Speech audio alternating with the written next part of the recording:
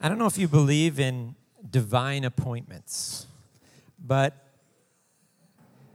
I was with my mother-in-law in Meyer, was about 2 weeks ago, 2.5 weeks ago, maybe 3 weeks ago now.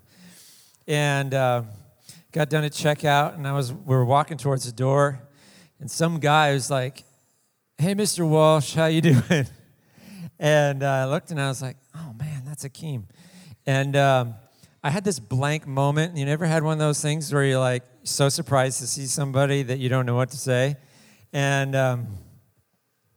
so I was just like, "Hi, how you doing?" And I just kept walking. And then I texted him, and I was like, "Hey, Akeem, it's good seeing you, blah, blah, blah, blah." And he was like, "Yeah, I didn't know that you even recognized me." So it got me thinking, and so we ended up getting together for lunch to talk. And Tanner can confirm this because he was creeping on me that day. He saw me. We were at City Bird over in Crestview, sitting outside, enjoying nice weather. And so we got talking about, the things that are going on in our world today. And we were talking about race. And so this thought didn't occur to me before we got together. This thought didn't occur to me before we got together, but as we were talking, I was like, we should do something on a Wednesday night with this. Yeah, so I said, would you come and would you do Q&A with me? And so that was really cool. We talked a little bit back and forth through texting and email. And then just today,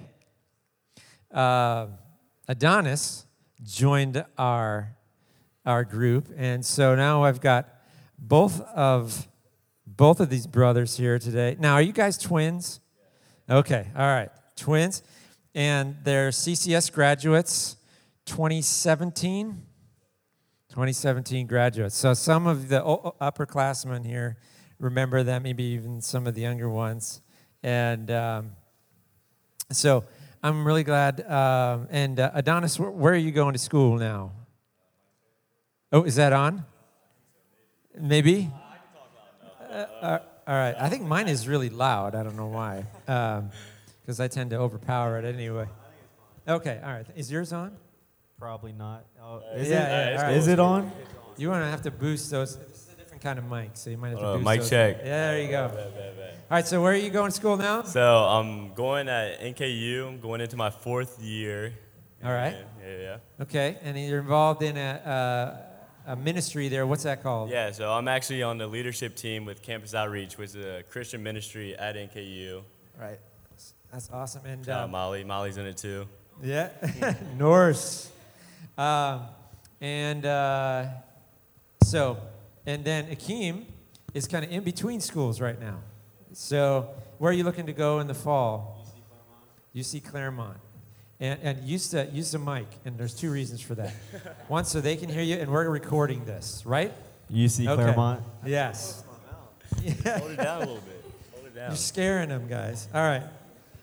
Okay, so why would I have these 2 guys up here? Because we're talking about race. And so, guys, tell me a little bit about your race. And so how's that line out for you guys?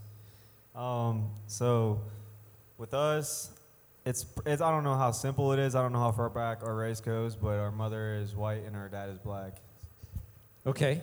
So so it's sort of like a half and half. Yeah, we're all right. Biracial, yeah. Okay, biracial. All right. And so do you feel like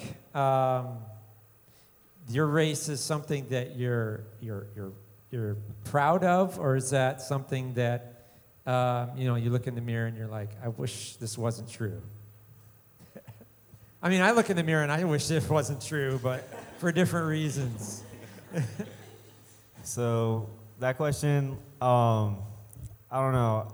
If anything, I would be proud of my race just because that's part of me. That's who I am. But there's definitely that definitely is a part of me. Me being black and me being white is part of me, and I own up to that. So. Okay.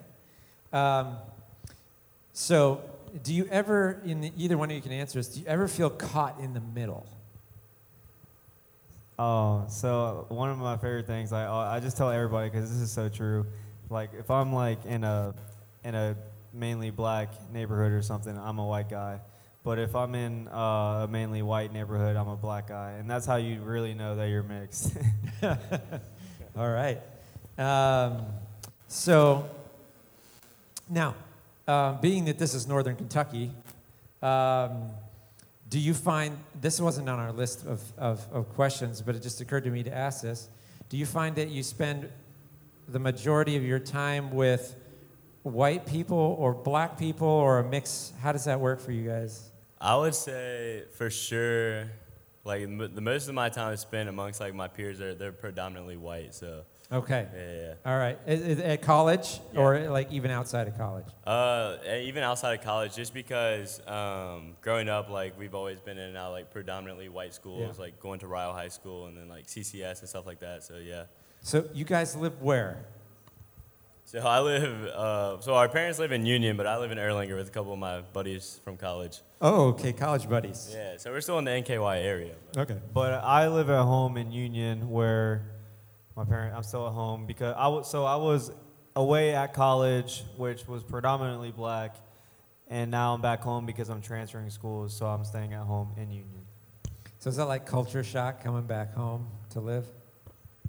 I still have the same friends I had when I left. So. Okay. Okay. Cool. All right. So, have you ever been stereotyped in a way that you thought was unfair, like just because of your race? He kind of mentioned it a little bit, but like I said, growing up and going around like predominantly white schools, and most of my peers would be white. Something I would hear all the time, like amongst my peers, were like, "You're the whitest black person we know," and they're kind of like, they would put me in this criteria based on how I dress, how I talk, like, because like I'm a product of my environment, so like I talk like them. They would call me well spoken, stuff like that. And at the time, you don't really think much of it. I would just let stuff like that slip off my shoulder. But as I gotten older and like gained more knowledge, I think back on it. It's not, and I don't think that anyone like my friends would say that with like malice or any ill intent, but just kind of like lack of knowledge or just little to no understanding almost. But yeah. Yeah. Right. And I think that sometimes even the way we try to relate to each other, like I want to reach out and say something, can actually be counterproductive. We try to say things the right way and it comes out wrong. But so I think Akeem, you were saying something like it kind of makes you feel small sometimes, right? Yeah, absolutely. I feel like the stereotypes, no matter like what is being said, it just kind of puts you in a category, like in a box. So like no matter like what it is that's being said about you, it makes me feel like I'm over here with those people. Yeah. Okay. So as junior hires, aren't we all glad that we're not in junior high anymore? Can I get an amen? In junior high, it's brutal because like nobody has any filters, and all we can see is each other's physical features, right? And we kill each other for our physical features. Like if you're fat or skinny, or you got a big nose, or like. Which one was that for? The big nose? The big, and like skin color would be one of those things, right? And then but we kind of hopefully, if we actually mature like we're supposed to, as we get into high school, this is why I love high school ministry rather than junior high ministry. We start to look inside more, at least if we're maturing properly. Like you can tell if there's a high schooler that's a little bit delayed, if they're like talking about physical features, it's like they were in junior high still. But, we want to try to get past that being mature. And does it, because you guys were in junior high, and when you're in junior high, I don't know if anybody said anything to you about the color of your skin, but does it frustrate you at all that like when you're your age now, that that's still an issue? I would say so, just on the fact that, because like I said earlier, when my peers are saying stuff like that, at that age, you kind of just let it slip off your shoulders, like, oh, whatever. Yeah. But like when you look back on it, think on it, it's like, I almost feel like, okay, they're placing me in this category based off like what they think a typical black person is, like maybe what they observed in shows or movies, or maybe what they've been taught from their parents or stuff like that. Everybody should be like Denzel, right? Yeah, so Training Day. Yeah. But yeah, I say it can get a little frustrating for sure. Okay. So one of the hottest topics right now comes out of this situation with George Floyd. And when that happened, there was a lot of, is anger the right word against the police? Yeah, frustration, anger. It definitely would be a word to use. Yeah. So how do you guys feel about, like, the situation with the police in America today? Do you feel that they treat black people unfairly? I do. Talking about like the police system Yeah. and stuff. Mhm. Yeah, I do. And like I was telling you that I think that can be oppressing. But then I also told you in the same sentence or something that I think there can be two sides to a cop. And I didn't really explain that to you, but I think what I was trying to say was like it's the police are kind of like, I feel like are like a system like everywhere.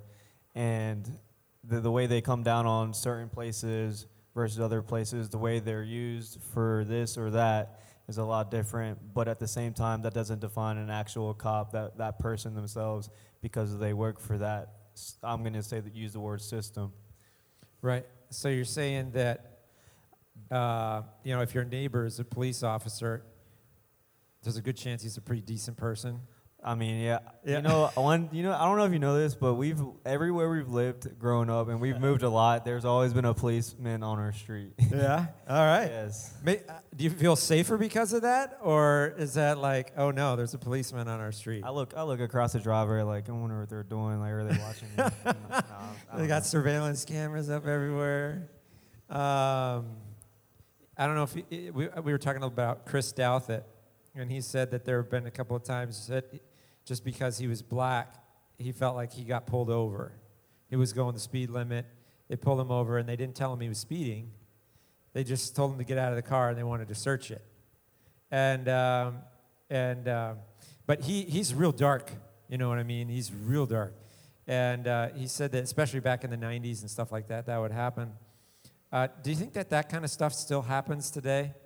I think it might happen a little bit less because, like, I was just talking to my mom about how much harsher it was even just 15 years ago. But people definitely do get profiled and pulled over for unnecessary reasons all the time, and even for your skin color. So. Okay. Why do you think that? I'm going to stick to my script here because I don't want to throw you a curve. There's this saying out there right now, Black Lives Matter. And then I've heard also people say, as almost like to kind of like discredit that statement, all lives matter. When people say, kind of like as a way to dismiss Black Lives Matter, that all lives matter, how does that make you guys feel? To be honest, the all lives matter, just to me personally, that was a phrase that it just kind of didn't sit right with me. And I had like a hard time internalizing that phrase, especially with everything that was going on. And then I seen this video. It was this white pastor in NYC, and he was kind of breaking it down.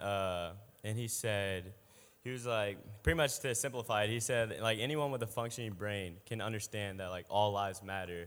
But right now, like, there's a portion in our community that is, like, suffering, they're hurting, like, they're in pain, and, like, that needs attention. And he said, the people that say all lives matter to Black Lives Matter are the same people that during Jesus on the Sermon on the Mount, when he would say, blessed are the poor, they would interrupt him and be like, no, blessed are all people, like type deal. And so I thought that did a good job at simplifying that and kind of like breaking it down. It's like, yes, like we understand all lives matter. That's why we're saying Black Lives Matter, because until all lives matter equally, like we're getting nowhere with it. So, Okay, you want to add to that? Because you said something really simple when we sat down to lunch, and I was like, yeah. And I appreciate what Adonis said too. I just said that I just feel like they're not for us, quote, whoever may say that. Because when, especially, and like you said, with everything going on, it was hard for you to understand. And it's true. There's a lot going on right now. And if for someone to say all lives matter versus trying to support, I feel like that was their way, and a non-racist way of showing that they don't care. Okay. So, But that's me. But I mean, I'm a biracial kid. I'm not even fully black, and I'm sure there's other people that think the exact same way. yeah. So, I don't know. Have you guys looked into like all of the stuff related to like the Black Lives Matter organization? Like, there's a website, blacklivesmatter.com, and they have like this like list of beliefs or things that they stand for. I wonder. I think that there are two ways that people are looking at this Black Lives Matter thing, or maybe three. One, it's just a simple phrase. Black Lives Matter, and we should like care about that. And so they pick up that banner, and they're like, and they might wear the T-shirt because they believe that that's true. And there are a lot of other people that grab that mantle, and they're like, they want to like tear down the whole system and rebuild it according to this set of this principles that they have. And a lot of it's very revolutionary, like, I mean, a lot of it's like Marxist even, where we're just gonna, take everybody's money and we're gonna just distribute it all evenly and that kind of stuff. Does somebody, can you like embrace Black Lives Matter without embracing some of the nonsense that's attributed to it? Is that or is it? I don't know. I kind of look at it like Christianity, right? I'm a Christian and I embrace Christianity, but there are a lot of kooky people out there that call themselves Christians too. And so I try to distance myself from that and try to embrace the purity of it. Does that sound like I feel like that's almost the same way you can look at like the Black Lives Matter movement, where, because even like some of the things you were saying, like I don't agree with, but it's like you can still be an ally and still like embrace the movement without completely agreeing with 100% of what everyone's trying to do with it. So, yeah. So it might be good for any of us here today who are thinking about this subject to be very careful what we choose to align ourselves with, because somebody might stereotype us as something that we really don't think. So if somebody asks you about why you wear your Christian T-shirt or some other, stand for some other organization, be careful of what you know. Like even like you're wearing a Nike shirt. Nike stands for stuff, right? But and you might not align with everything that Nike aligns with. So know where you stand on all those issues, and I think that that's something we could take away. So just to get practical here, what are some ways in which white people can help heal the racial problems in America? Could you kind of tell me a little bit what I said? I mean, I could tell you, but I wanted to. Yeah, it's the bottom one there. All right.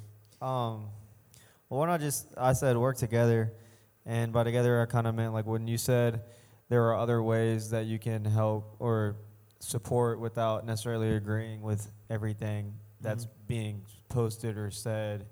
That's possible. So just being lenient with your friends or family that you know that are black. And then I said I said with other black people. And then I said just voting, voting, educational, like politics are definitely like a very like, it's just as big as the Black Lives Matter movement, if A not divisive bigger. Yeah, issue, it's a right? very dividing thing, and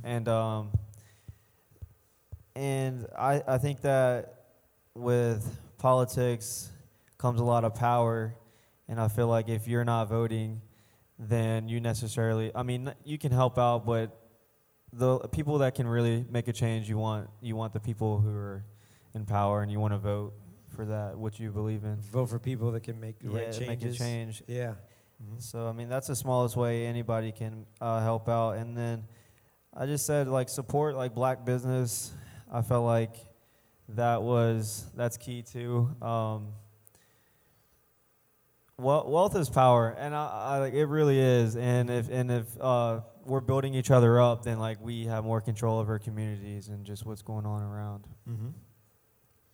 So I had a few things to add too. Yeah. So I wrote a couple things down. Like I said, there's a few just big things that we could do, and one of the first ones was just be an ally. Like I believe that we're all created in the image of God, and so like we're all children of God. So you guys are my brothers and sisters in Christ, and so it's like when you see your brother or sister like suffering or hurting, like let them know like you got their back. Like be an ally to them.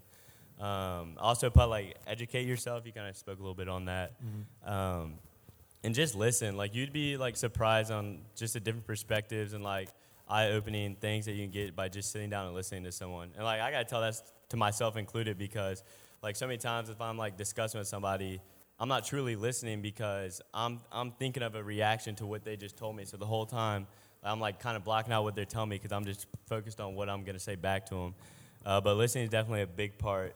And then I wrote a couple other things down. But just kind of going off that, like, just as a Christian, like, I believe we're all redeemable by the gospel, and God is meant to, like, unify us. Like, he means unity. Like, the one thing that we all have in common in this room is that we've been made in the image of God. Mm-hmm. And so, like, it does suck to see, like, just so much, like, diversification, like, separation that's going on, like, in the world right now. And I just know that's not what God intended for us, so those are the big things I wrote down. And I just encourage any of you guys who have black peers among you just to be really open about, like, if you don't have to start a conversation about them being black, but you can just sympathize or hear them if they have anything different to say that you usually don't hear. Yeah. And so how do you guys react to the statement, like, I don't see color? Like, how do you respond to that?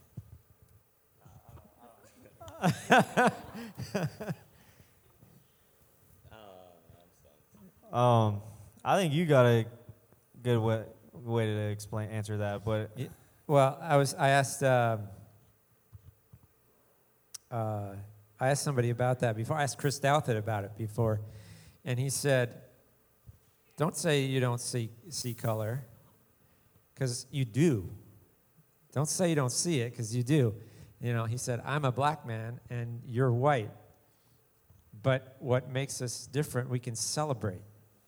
It's not something that we have to, like, try to press down and, like, ignore, because God loves diversity. We should love it too." And so he said, let's celebrate, because there's that cliche, what makes us different makes us great. And that was kind of what he said about that. And I think that that's something that's really important. Look, basically, guys, this is all... If we want to be, as Christians, people that say that we believe the Bible, Micah 6:8 says, can you throw that up on the wall there, Tanner? "He has told you, O man, what is good, and what does the Lord require of you but to do justice?" That is an amazing phrase. How do you do justice? How do you turn justice into a verb? And I think what a lot of people see is that, like, there's a lot of racial injustice, social injustice, or whatever, all kinds of injustice. People are getting oppressed. The book of James in chapter 2 talks a lot about this. Rich people oppressing the poor, for example. And so the Bible says that we should do justice because that's what God tells us to do. And then young people like yourselves, look around and you say, oh, well, that's not happening. Well, then the Bible's idea of justice must not be good. Let's go find some other idea of how to deal with this. And I would say to you, don't do that. Don't reject going to the Bible to find the answers to problems that we face in the world just because you don't see people doing it right. The problem isn't the Bible. The problem is the people trying to use it. Some people will even use the Bible as, use the word power, use it to gain power over other people and manipulate people. And that's not right either. God didn't give us it for that reason. As Christians, if you boil down our faith, we would say that we're followers of Jesus Christ. All right? Okay. All right. That should come out a lot faster, I think. So we follow Jesus Christ. That's our model. He's the one that we pattern our lives after. We should be reading Matthew, Mark, Luke, and John to see, okay, how should I be living my life? Jesus dealt with people that came at him like this. I should do that too. Jesus ate with these people. These kinds of people mattered, and he gave a lot of attention to what kinds of people. I should do that too. And in Philippians chapter 2, Tanner, you can throw that up on the wall there. It tells us that we should have in ourselves the same mind that Jesus had, who did not count equality with God a thing to be grasped, but emptied himself by taking the form of a servant. So here's this guy. We'll call him a guy. That's pretty irreverent to call Jesus a guy. We have Jesus in heaven, power city, right? He's got all the power in the universe. And what does he do with that power? He lays it aside.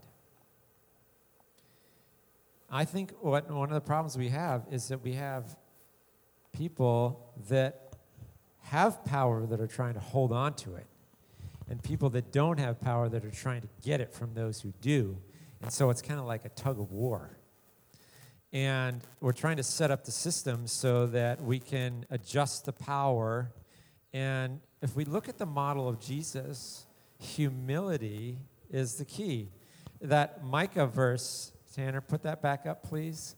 It says, do justice, love kindness, and walk humbly. And that's really what will win the day in this world, I think, is if we look at the issues related to race and inequality and things like that today, what we don't need to do is force everybody into a new way of thinking and realign all the power structures. Because if you do that, basically you're transferring the power from one group of people to another group of sinful people, and they're just going to do the same thing that the opposite people did, and we're going to have the same problem in reverse. Instead, if we understand the Bible's definition of all of this, we say even the people that have power will be using that for the benefit of those that don't have it. That's a new way of thinking it, instead of being selfish with it. And so, I am a white male. That means in our culture today that I should actually repent of the fact that I am, because I've been the source of the problem for all these years, and I look at that and I'm like, well, that wasn't me, right? And I don't want my race to define me in the minds of other people. You guys don't want either, probably, right? And so let what's inside you coming out as you are a Christian be what defines you. And let that shine. The Bible tells us to let our light so shine before men that they may see our race. They may see our good works. Doing justice is one of those things. So, all right. We've gone just a little bit over today. Is there anything else that you guys would like to just say in a way to sum up what we've talked about tonight? You don't have to, but if there's something you're like, I need to. I think I need to say this. We missed this, or anything like that. I just want to say one thing. I liked how you ended it, bringing it back to the Bible, though, and I'm going away from it again, but That's okay. But I wanted to say that, like, to understand, like, racism in America, it could be kind of hard to some people because they think, like, some people honestly think, slavery ended so long ago. Why are there still problems? Like, we're free. To understand, like, what's going on in your country is just, like, you can't really understand it unless you know the history of your country, like, how it was, like, made, how it was built. And if you can reach back and, like, understand those things, you can make sense of exactly, like, what's probably going on today as well. So that's all I want to say. Yeah, that's a good point. We can end on that too, is that just because slavery ended at the end of the Civil War doesn't mean racism ended at the end of the Civil War. I mean, we had race riots in the 1960s, all right? And then even after that, have any of you guys ever been to the museum just across the river? That one right there? Yeah. Well, the one that's the National, is it the? Yeah, the Underground Railroad Museum. I encourage you to go there. Also, this is kind of off the wall, but I want you to watch a movie. Go watch Remember the Titans. I love that movie. I was watching that with Andrew and Peter the other day. Man, that movie is so, so good. You don't even have to like football. But it's about it's in the 1970s, and we had Jim Crow laws and all that kind of stuff, but then we had black schools and we had white schools, and then they decided that they were going to make this one school and force them to become a mixed school. And neither side wanted that, and it was like, there was this like racial riots in front of the school building and picket signs and everything like that, and they were punching each other, and it was a mess at first. But what did they do? They forced the football team, the coaches forced them to like talk to each other, ask them questions. What was it like to grow up where you live? What's your family like? How are and so when you start to like hear what people have to say about their lives, it makes them a real person instead of just a number with a face. And I think that's really important. Yeah. So go watch that movie, read your Bible, and do what these guys have been talking about too.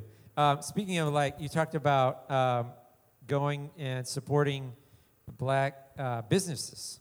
I stopped getting my hair cut at Great Clips, and now I go to Newport to Off the Top, and man, there's some great black people in that place, and they you walk in there, they'll be like, come on over, sit down. We'll get you right. You're all messed up. I'm gonna fix you.